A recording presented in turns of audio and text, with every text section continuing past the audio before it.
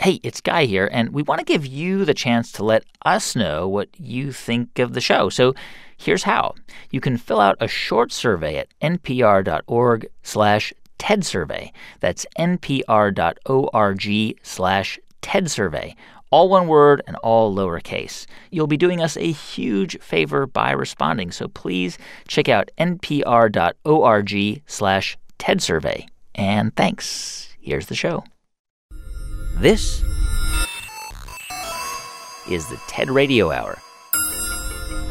Each week, groundbreaking TED Talks. TED Talks. TED. Technology. Entertainment. Design. Is that really what it stands for? I've never known that. Delivered at TED conferences around the world. It's the gift of the human imagination. We've had to believe in impossible things. The true nature of reality beckons from just beyond. Those talks, those ideas, adapted for radio. From NPR. I'm Guy Raz.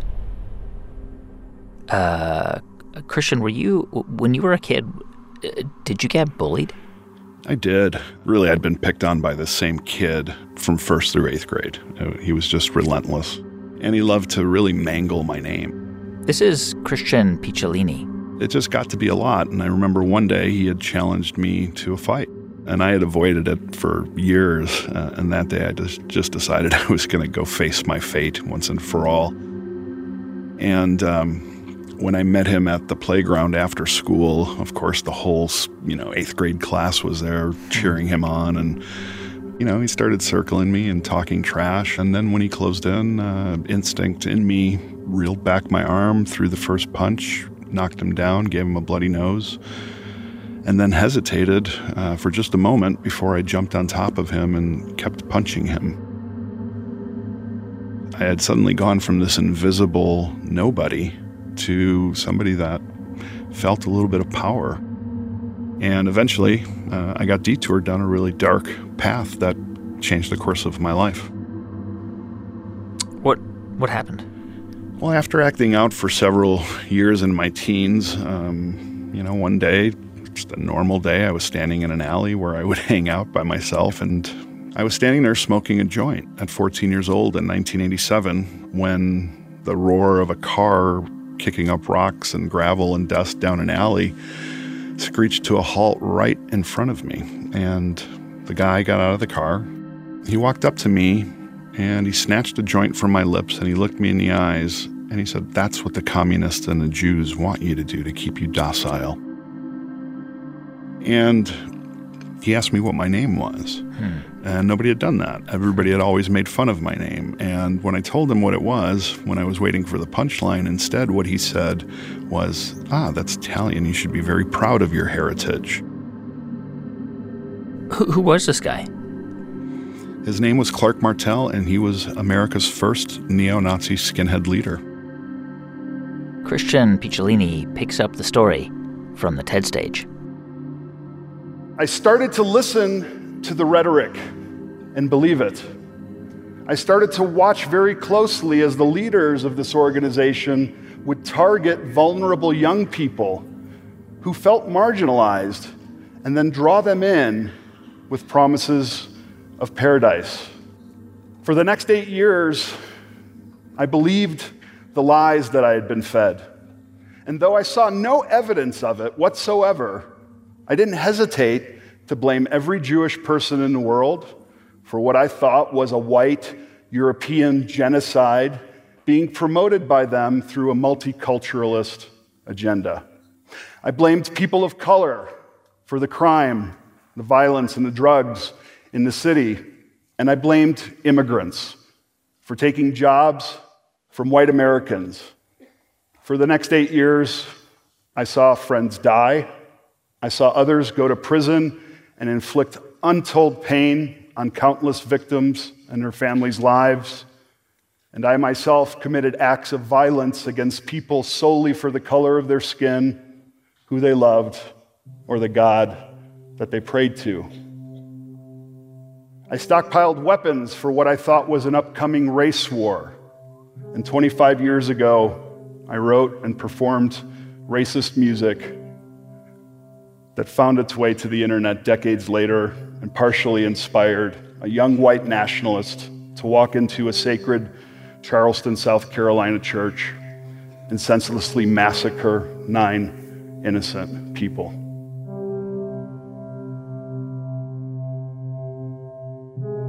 It gave me that identity, community, and purpose that I had been searching for. Now I was not powerless anymore. I was, I had this perception of power. I went from this place of not being raised a racist, not understanding racism, and in fact being raised as the opposite, to this place where I became the most extreme racist that was willing to be violent and take up arms to protect what I thought was dear to me. I think we develop hate as a mechanism, to really not blame ourselves for, some failures or some voids that we've been unable to fill.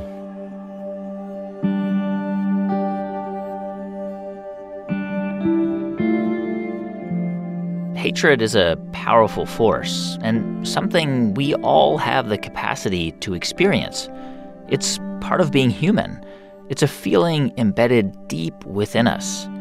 It's just that some people feel its pull more deeply. So today on the show, we're going to explore what it means to hate, its causes and complications, and how we can eventually find a way to fight against it. And in order to talk about hate, we're going to hear a few stories on today's show that are pretty violent with some graphic descriptions, so just a warning if you're listening with kids. And for Christian Picciolini, the hatred he had for other people, it actually started with the hate he had for himself. If I made people feel worse than I did, well, then that made me feel better about myself, and that might have been the only way that I could actually feel good about myself. Many, many other people were doing that, if not all of them, were projecting their own pain, their own trauma, their own unresolved issues onto other people so they didn't have to feel it themselves. But I also think it was about ignorance and isolation and fear. And, we were all broken people and misery loves company, so we found each other. So by your mid to late teens, you'd become like a full-blown neo-Nazi? Yeah, by that time, I'd taken over leadership of this very infamous skinhead group called the Chicago Area Skinheads, which was the first one, because the man who recruited me, Clark Martell, had gone to prison for a vicious crime against a woman who was a part of this skinhead group. They had seen her at a bus stop with a black man, and because of that, they went to her apartment and kicked in her door, and they beat her and pistol whipped her, and then just before they left, they painted a swastika on her wall with her own blood. Fortunately, they were arrested for that. However, unfortunately for me, it gave me an opportunity to step into that position, which, I readily took on because I was always searching for that feeling of respect.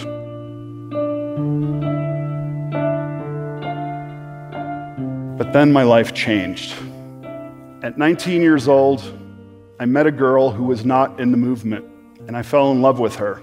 And at 19, we got married, and we had our first son.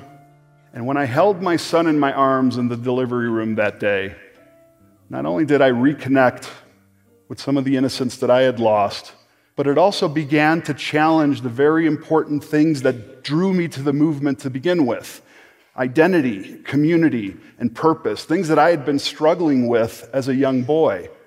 And suddenly, I became very confused with who I'd been for the last 8 years. So I stepped back as a leader, and instead I opened a record store that I was going to sell white power music in, of course. But I knew that if I was just a racist store selling racist music, that the community would not allow me to be there.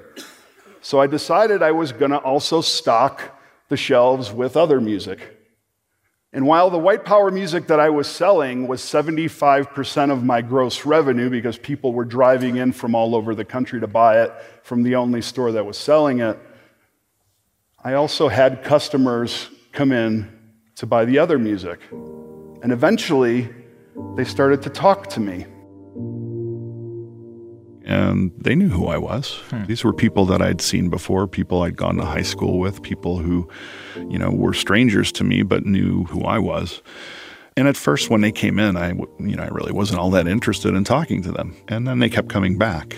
And over time, of course, the conversations grew and they became, more personal. And I started to recognize that I actually had much more in common with these strangers, these people that I'd kept outside of my social circle, than I did with the people that I'd surrounded myself with. And I started to receive compassion from the people that I least deserved it from when I least deserved it. And that to me was the most powerful, transformative moment.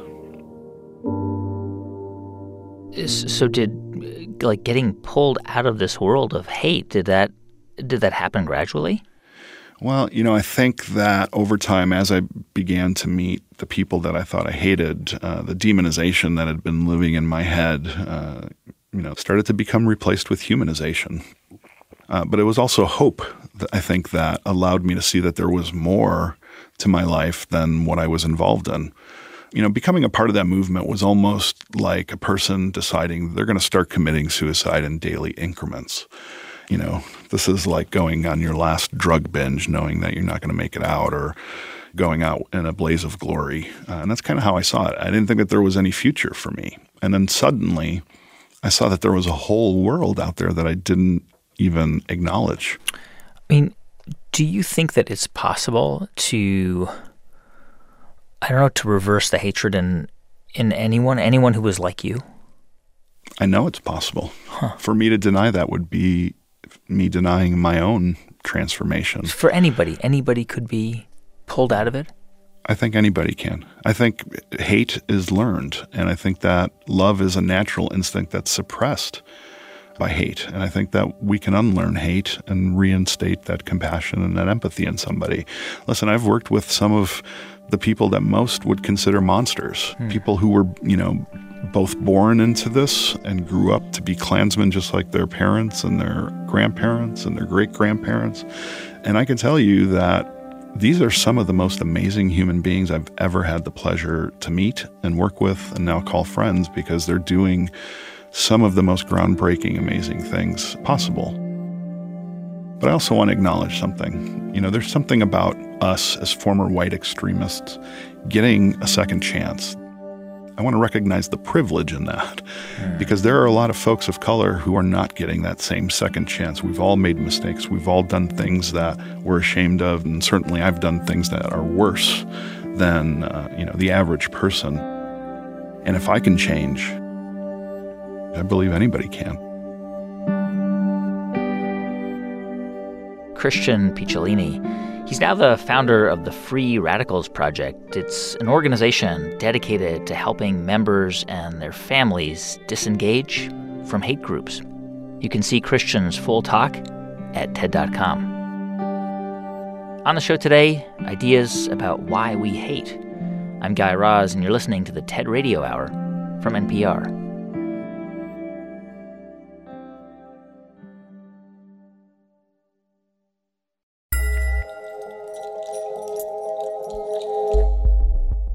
Hey everyone, just a quick thanks to one of our sponsors who helps make this podcast possible, Capital One. Know when your credit card purchases go through with instant purchase notifications on the Capital One app, so you don't miss a purchase, large or small.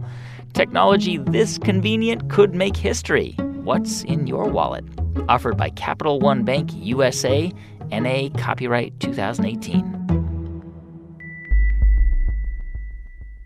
When the Supreme Court heard the travel ban case this spring, Donald Trump, President of the United States versus Hawaii. One family's story came up in oral arguments. This is a 10-year-old daughter in Yemen with cerebral palsy who wants to come to the United States to save her life, and she can't. What happens to that girl and her family?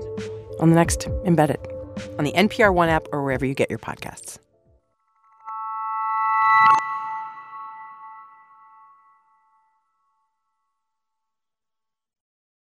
It's the TED Radio Hour from NPR. I'm Guy Raz. And on the show today, ideas about why we hate. So I'm assuming you've been hated. Oh.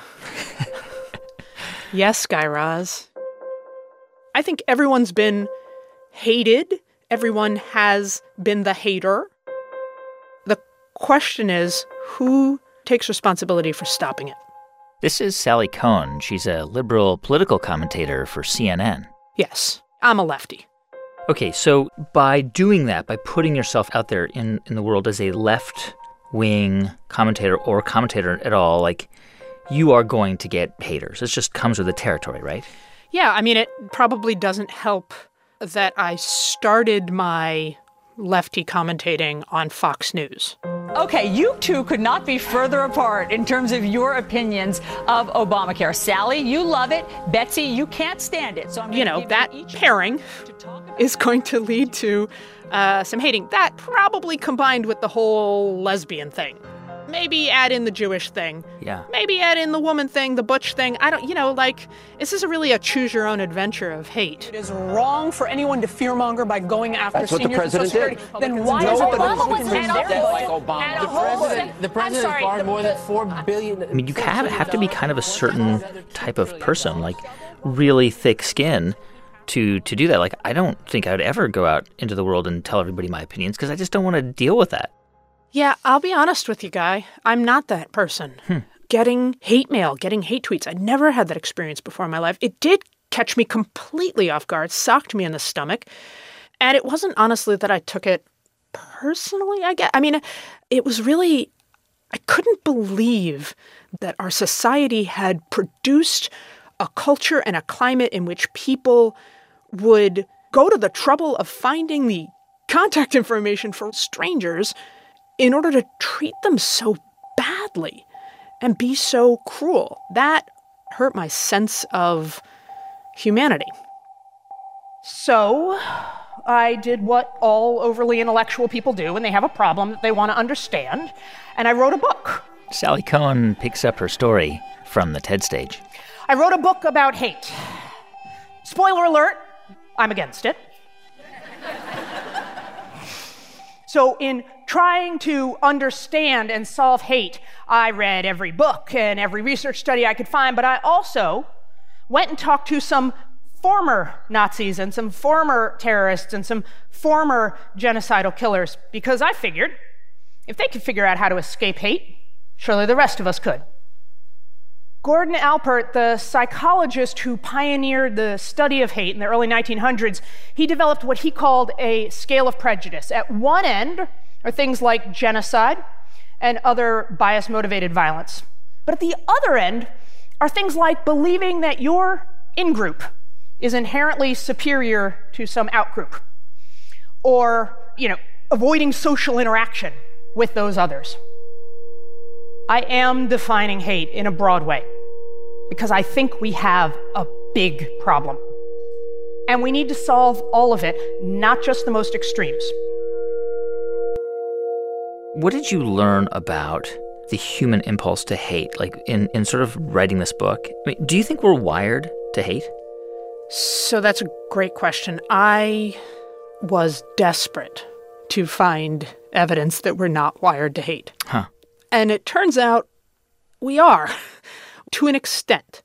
All right? I mean, that's like you and I, way back when, in our loincloths, we were sitting in the valley banging our rocks together, and, some strange people we didn't know in their loincloths came up over the hill, and we were afraid of them, and that, over thousands of years, turns into wiring in our brains that makes us fear the other. But what's useful here, a metaphor someone uses in the book, is the difference between hardware and software. So that's the hardware that we all have. But who we hate is the software. That's been encoded into our brains by society and culture and politics. There's not some part of our DNA that makes us racist, and there's not some synapse that makes us hate Republicans or hate Democrats. That's the software. That's the programming. It's what we've all learned, and that means we can unlearn it. People tell me I'm a nice person, to the point where it's part of my personal and professional identity that I'm so nice and able to get along with anyone, even my most fierce opponents. But what no one knows is that I was a bully. When I was 10 years old, there was a girl in my class at school named Vicky, and I tormented her mercilessly. Vicky was clearly a troubled kid. She would hit herself and give herself bloody noses, and she had hygiene problems. But instead of helping this girl, who was plainly suffering from hardships in her life, we called her Sticky Vicky. I called her Sticky Vicky. So, Sally, full disclosure, I know you a little bit, and I know that you are an extremely kind person. So I know this story isn't who you are. And I mean, you were a kid, right? And lots of kids do mean things. But I guess this thing you did to Vicky, it's always been in the back of your mind. Yeah, I mean, it was there. It was in my mind, but sort of pushed to the edges. Yeah. And it was when I was at Fox and really started getting hate mail and sort of had these, like, what kind of person would pick on someone for no good reason? And it was as though the edges of my mind sort of knocked on my conscience. And I said, oh, hey, wait, you're that kind of person. You've done it too. And it started to haunt me more and more that I thought of myself as a good person. Yeah. And, the reality is good people do horrible things. Especially kids. Especially kids, but especially adults too. One of the things that struck me in the book the most was when a philosopher said to me, we don't have mass atrocities in the world because of a handful of psychopaths. There aren't enough psychopaths in Rwanda or Germany or Serbia. We have mass atrocities because masses of people participate in them. Yeah. And we tend to think those are different people than us, than the good people. And part of it is breaking down this idea that there are good people and bad people. There are people, and we can do good things and we can do bad things. Yeah. And the problem is right now we have too many excuses, even in small, petty ways that seemingly, aren't that bad, but add up to a culture and a climate that is cruel and allows greater inhumanities and injustices to fester. And we don't see ourselves as complicit in that. What do you think the opposite of hate is? I don't think it's love. Not in the sense that we tend to understand it anyway, because you don't actually have to love someone to not hate them. You don't even have to like them. What I think we have to understand is, in spite of our differences and our disagreements, we share a common humanity. And recognizing that connection, promoting policies and institutional changes and structures that respect that connection and treat people equally is the opposite of hate. Let me give you just one example in the West Bank. When Bassam Araman was 16 years old, he tried to blow up an Israeli military convoy with a grenade. He failed, fortunately, but he was still sentenced to 7 years in prison. When he was in prison, they showed a film about the Holocaust. Now, up until that point, Bassam had thought the Holocaust was mostly a myth. But when he saw what really happened, he broke down crying. And eventually, after prison, Bassam went on to get a master's degree in Holocaust studies. And he founded an organization where former Palestinian combatants and Israeli combatants come together, try to find common ground. By his own account, Bassam used to hate Israelis. But through knowing Israelis and learning their stories and working together for peace, he overcame his hate. And Bassam says he still doesn't hate Israelis, even after the Israeli military shot and killed his 12-year-old daughter, Abir, while she was walking to school. Bassam even forgave the soldier who killed his daughter. I'm gonna say something that might upset people listening, and maybe even you, Sally, which is, I was really moved by the story of Bassam, but I found a hard time identifying with it. I mean, his child was killed. And he forgave the soldier who killed his daughter and sort of flushed hatred out of his system, which is remarkable and, of course, laudable. But what does that get Bassem? I mean, I have the same, I think, struggle you do. I don't think I could do that. Yeah, right. In an even more tangible way, I had the experience of being in Rwanda, sitting with a Tutsi woman who had invited into her home her neighbor, a man she calls her friend, who had murdered her husband and children. And to watch her talk with him, laugh with him, welcome him in her home, serve him tea, I don't know that I'm capable of that. There is also a part of it that feels unjust, that it feels it's asking too much of those from whom so much has been taken, those who've been oppressed and victimized. What I walk away with is we as people are capable not only of brutality and cruelty and injustice, but also compassion and kindness and forgiveness. That to me is remarkable and endlessly hopeful. The entire time I was traveling around the Middle East and Rwanda and across the United States, hearing these unbelievable stories of people and communities who had left entire histories of hate behind, I was still looking for Vicky. It was so hard to find her, in fact, that I hired a private investigator, and he found her. A year after I began my journey, I wrote Vicky an apology. And a few months later, she wrote back. I'm not going to lie, I wanted to be forgiven. But I wasn't. She offered me sort of conditional forgiveness. What she wrote was, messages such as yours cannot absolve you of your past actions.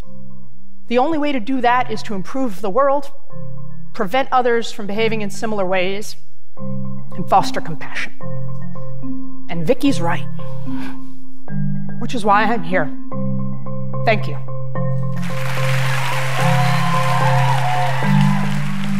Sally Kohn, she's a political commentator for CNN and author of the book The Opposite of Hate, a field guide to repairing our humanity. You can see Sally's full talk at TED.com. So can you go ahead and introduce yourself, please? My name is Dylan Marin, and I host and produce the podcast Conversations with People Who Hate Me. And we'll come back to Dylan's podcast in a minute. But to understand why he started it, you have to first understand the kind of videos Dylan makes and posts online. Yeah, so for the last few years, I've made a lot of video series that specifically deal with social justice issues. So I made a video series called Every Single Word, where I edited down popular movies to only the words spoken by people of color. Mr. Vance would like to see you in his office. Son, you're going to have to exit the vehicle.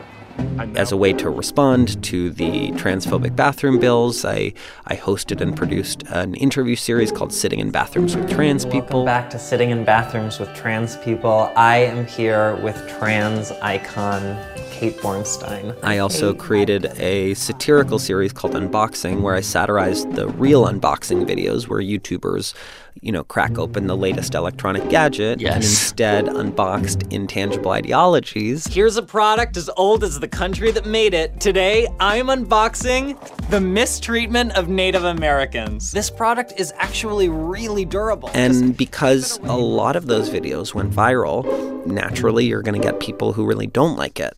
And of course, Dylan started to see a lot of internet hate. Here's Dylan Marin on the TED stage. I was called everything, from beta to snowflake, and of course, the ever-popular cuck. So beta, for those of you unfamiliar, is shorthand online lingo for beta male.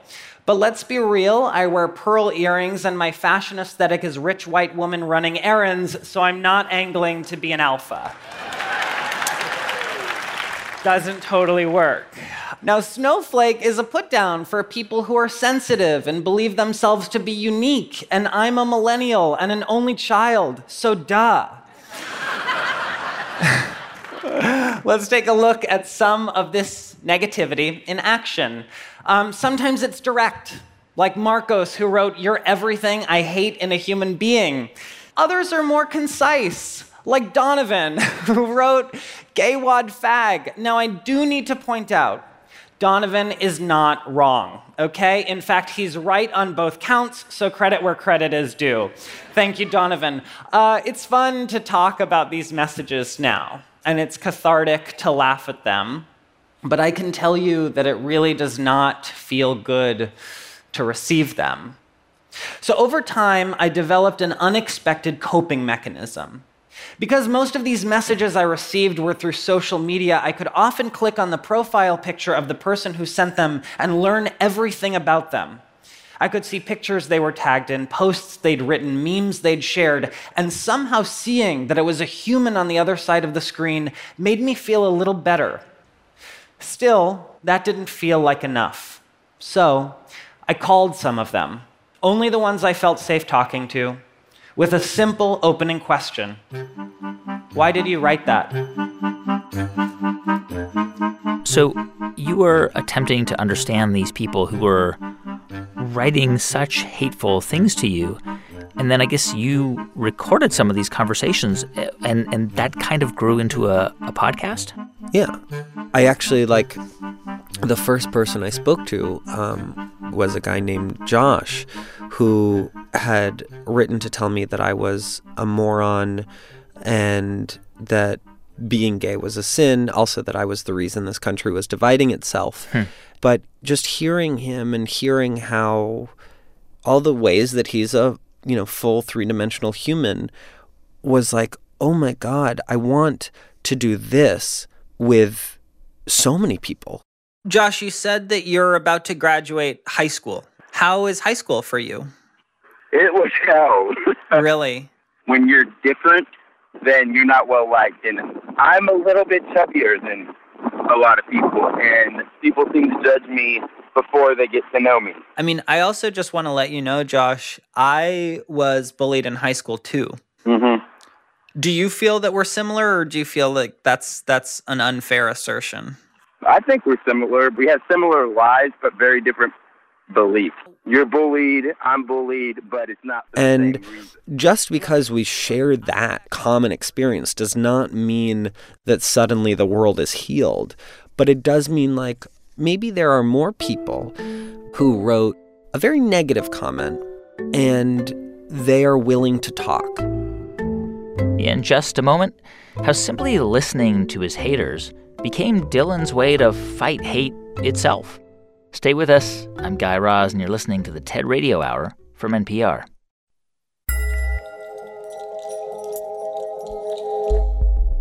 Hey, everyone. Just a quick thanks to one of our sponsors who helps make this podcast possible, Smartwater.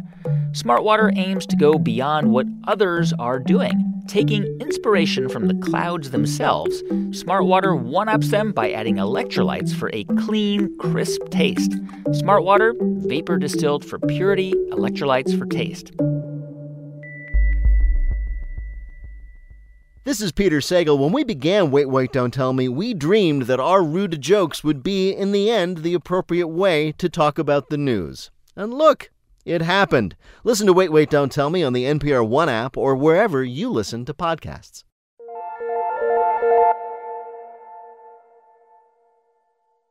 It's the TED Radio Hour from NPR. I'm Guy Raz. And on the show today, why we hate. And we were just hearing from Dylan Marron. He started a podcast where he talks to people who've written some pretty hateful things about him online. My guests get to dictate their own levels of anonymity. I'm not calling them and secretly recording them and then releasing it, because I want to be super clear.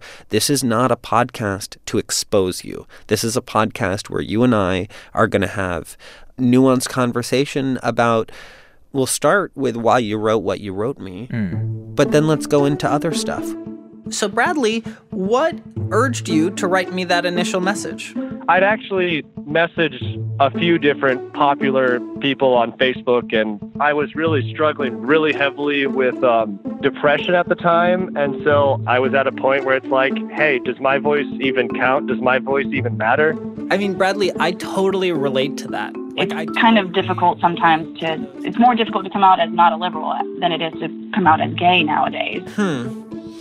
As a member of the LGBT community, I would disagree, but I'm also not a member of the right-leaning community, so I've never had to tearfully tell my parents that I identify as right-leaning, you know? Okay, you got me there. Is there anything that you're going to do differently now that we've had this conversation? I tell you what, I'm going to listen because it's important.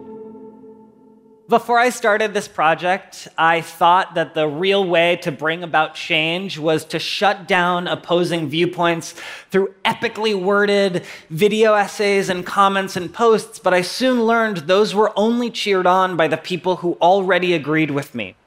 Sometimes the most subversive thing you could do was to actually speak with the people you disagreed with and not simply at them. Now, in every one of my calls, I always ask my guests to tell me about themselves.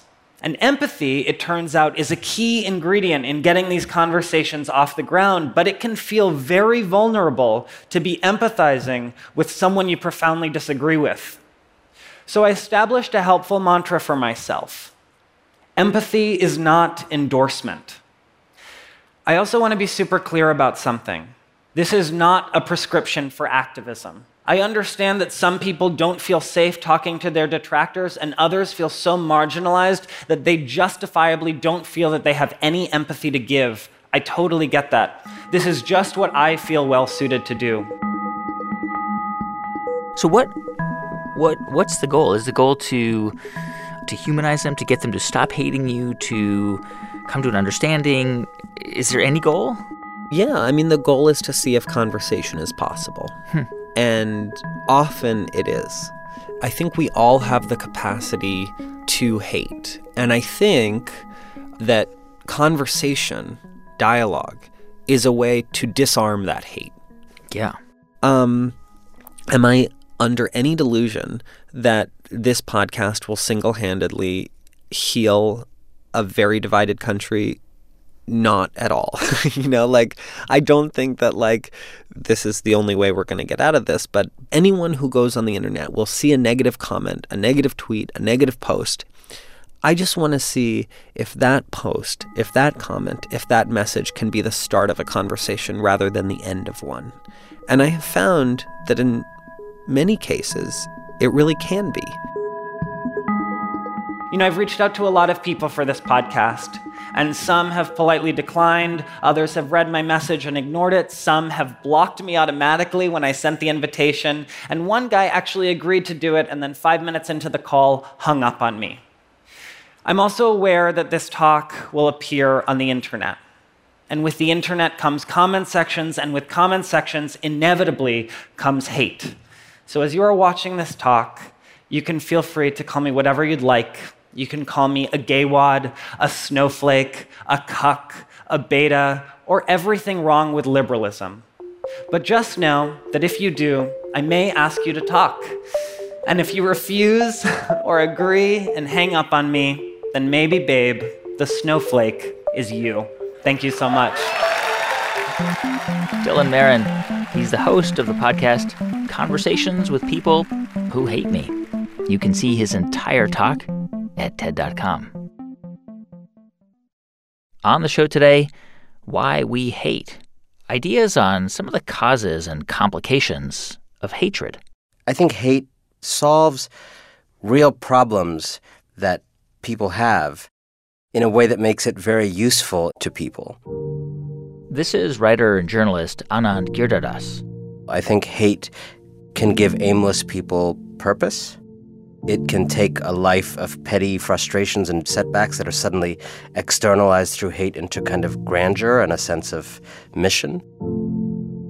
I think hate often provides a cover for fear and pain that puts a Band-Aid on them and puts a certain face to the world that is appealing to the hater, that is more compelling to them than being a person who moves through the world unsure and uncertain and feeling mocked.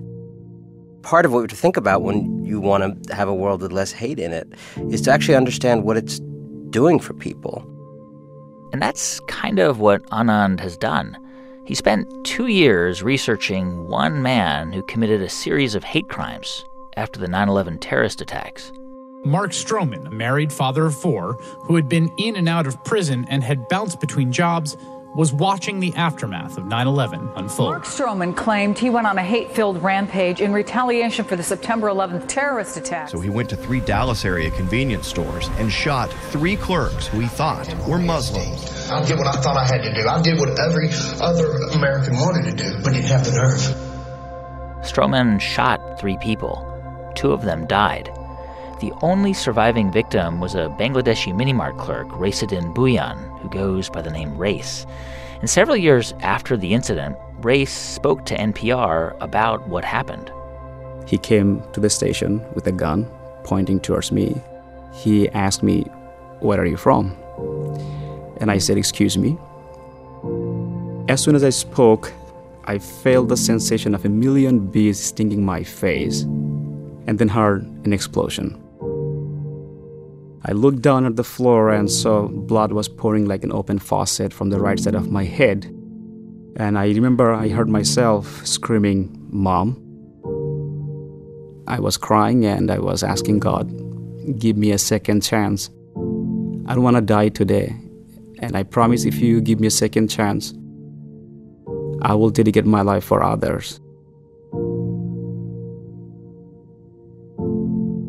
You know, after Race was shot, the day after admitting him, the hospital that had taken him in discharged him, even though his eye was caked shut with blood and he could barely speak. Wow. Because he didn't have health insurance. He had 30-something pellets in his face. He had a lot of trauma and PTSD, and he went deep into medical debt and eventually kind of hustled and found some way to get a job at an Olive Garden. And from there, finally, he kind of started taking some IT classes on the side and eventually hustled his way into that profession, doing server and database management, which had been his dream. Wow. So you have this guy, this guy who's an immigrant, going through the worst of all possible circumstances, and he overcomes it. He achieves what he came to the U.S. to do. Yeah, I think that's right. So what did you find out about the man who shot Race, about Mark Stroman? Like, where did his hatred come from?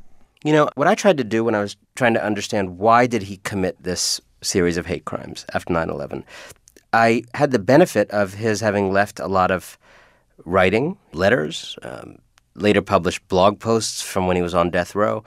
And in this language, I was able to kind of piece together his hate outlook. And there was a sense of kind of being a small, bewildered man in a world that didn't have space for him. Yeah.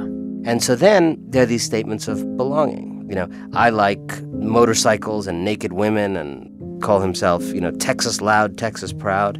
This almost over-the-top Americana narrative. And it was all this bluster and this kind of white resentment. It kind of gave him a team. It gave him a kind of virtual squad. Anand Giridharadas picks up the story from the TED stage. Mark Stroman always wrestled with demons. He entered the world through the 3 gateways that doom so many young American men: bad parents, bad schools, bad prisons. His mother told him regretfully as a boy that she'd been just $50 short of aborting him. Sometimes that little boy would be at school, he'd suddenly pull a knife on his classmates. Sometimes that same little boy would be at his grandparents', tenderly feeding horses. He was getting arrested before he shaved, first juvenile, then prison. He became a casual white supremacist, and then before long, he found himself on death row. Strangely, death row was the first institution that left Stroman better. His old influences quit him. The people entering his life were virtuous and caring, pastors, journalists, pen pals. They listened to him, prayed with him, helped him question himself. he finally faced the hatred that had defined his life. He read Viktor Frankl, the Holocaust survivor, and regretted his swastika tattoos. He found God. Then one day in 2011, 10 years after his crimes, Stroman received news. One of the men he'd shot, the survivor, was fighting to save his life. That's just unbelievable. That race, I mean, the guy Stroman shot in the face decided to not only help him, but to actually fight to get him off death row. Like, how did that happen? It was a long process. And over time, as his condition kind of grew less taxing day by day, he started to have a feeling that he owed the world something. Back in 2001, he'd kind of looked up at the sky thinking he was dying, saying to his God, if you save my life now, I will dedicate the rest of my life to helping others. And what occurred to him in, I think, 2008 or 9 was he was ready to turn towards that promise. And he kind of came to this idea that the greatest intervention that he could make in the cycle of hatred and vengeance was to commit a symbolic act. And how would he intervene? By forgiving Stroman publicly in the name of Islam and its doctrine of mercy. Yet Raisuddin's mercy was inspired not only by faith. A newly minted American citizen, he had come to believe that Stroman was the product of a hurting America that couldn't just be lethally injected away. This immigrant begging America to be as merciful to a native son as it had been to an adopted one. In the mini-mart, all those years earlier, not just two men, but two Americas collided. An America that still dreams, still strives, still imagines that tomorrow can build on today. And an America that has resigned to fate, buckled under stress and chaos, lowered expectations, and ducked into the oldest of refuges, the tribal fellowship of one's own narrow kind. And it was Raisuddin, despite being a newcomer, despite being attacked, who belonged to that republic of dreams. And Stroman, who belonged to that other wounded country, despite being born with the privilege of a native white man. On July 20th, 2011, right after a sobbing Raisuddin testified in defense of Stroman's life, Stroman was killed by lethal injection. After the execution, Raisuddin reached out to Stroman's eldest daughter, Amber, an ex-convict and an addict, and offered his help. He wanted her, too, to have a second chance. That's amazing. I mean, here's a question, right? Is he a unicorn? I mean, this is rare, right? I mean, this doesn't happen. People aren't always able to forgive people who committed such an act of hatred towards them. I mean, it requires a tremendous amount of courage. And I mean, the story you tell is amazing, but I wonder if it's more aspirational rather than, than a common story of forgiveness. It certainly, there's nothing common about it. I think what I'm trying to do is explore the origins of this kind of hatefulness, and also to explore this question of how does one forgive? What is forgiveness? However, you're right. Race is a unicorn. I do not think that everybody in America who's on the wrong end of racial supremacy should forgive. On the contrary, I think there are wars to be fought and won still. I think right now the United States is being governed by a kind of middle-grade, ambivalent hatefulness that is too ashamed to call itself hatefulness, but that very clearly is marked by hatefulness at its core. I think what we could take from the unicorn is the larger idea that if those of us who live in and celebrate the kind of new pluralist America that is coming, if we don't attend to the fates and fortunes of the people who will lose from that transformation, who will lose a little bit of a sense of who they are, will lose a cultural dividend they got from being white and a man, if we don't attend to them and we just kind of wait for them to no longer be here, I think the next many decades are going to be a very, very rough ride. If, on the other hand, we who want that new America to come can fight for it and fight for it with great conviction, but fight for it also with a spirit of mercy that, as I often think about, that the loss of what is undeserved, even though it is undeserved, is hard. We might be able to salvage the very dark moment that we find ourselves in. That's Anand Giridharadas. His book, The True American, chronicles the stories of Ray Spuyan and Mark Stroman. You can watch his entire talk at TED.com. I was at Franklin Roosevelt's side on the night before he died. He said one world must come out of World War II, not a fool. Yankee, Russian, white or tan, he said, a man is still a man. We're all on one road, we're only passing through. Hey, thanks so much for listening to our episode, Why We Hate. If you want to find out more about who was on it, go to ted.npr.org. To see hundreds more TED Talks, check out TED.com or the TED app. Our production staff here at NPR includes Jeff Rogers, Sanaz Meshkinpour, Janae West, Neva Grant, Rund Abdel Fattah, Casey Herman, Rachel Faulkner, and Diba Motasham, with help from Daniel Shukin and Lawrence Wu. Our intern is Megan Shellong. Our partners at TED are Chris Anderson, Colin Helms, Anna Phelan, and Janet Lee. I'm Guy Raz, and you've been listening to Ideas Worth Spreading right here on the TED Radio Hour from NPR.